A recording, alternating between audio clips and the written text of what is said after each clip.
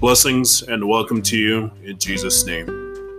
I would like to share words from the Bible in hopes it will help you on your journey with Jesus. Today I'll be reading from John 13, verse 14. Know that I, your Lord and teacher, have washed your feet. You also should wash one another's feet.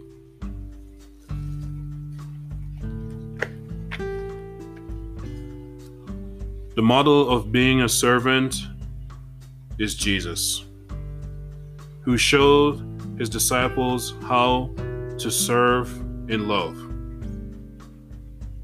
By doing this, glorifies God.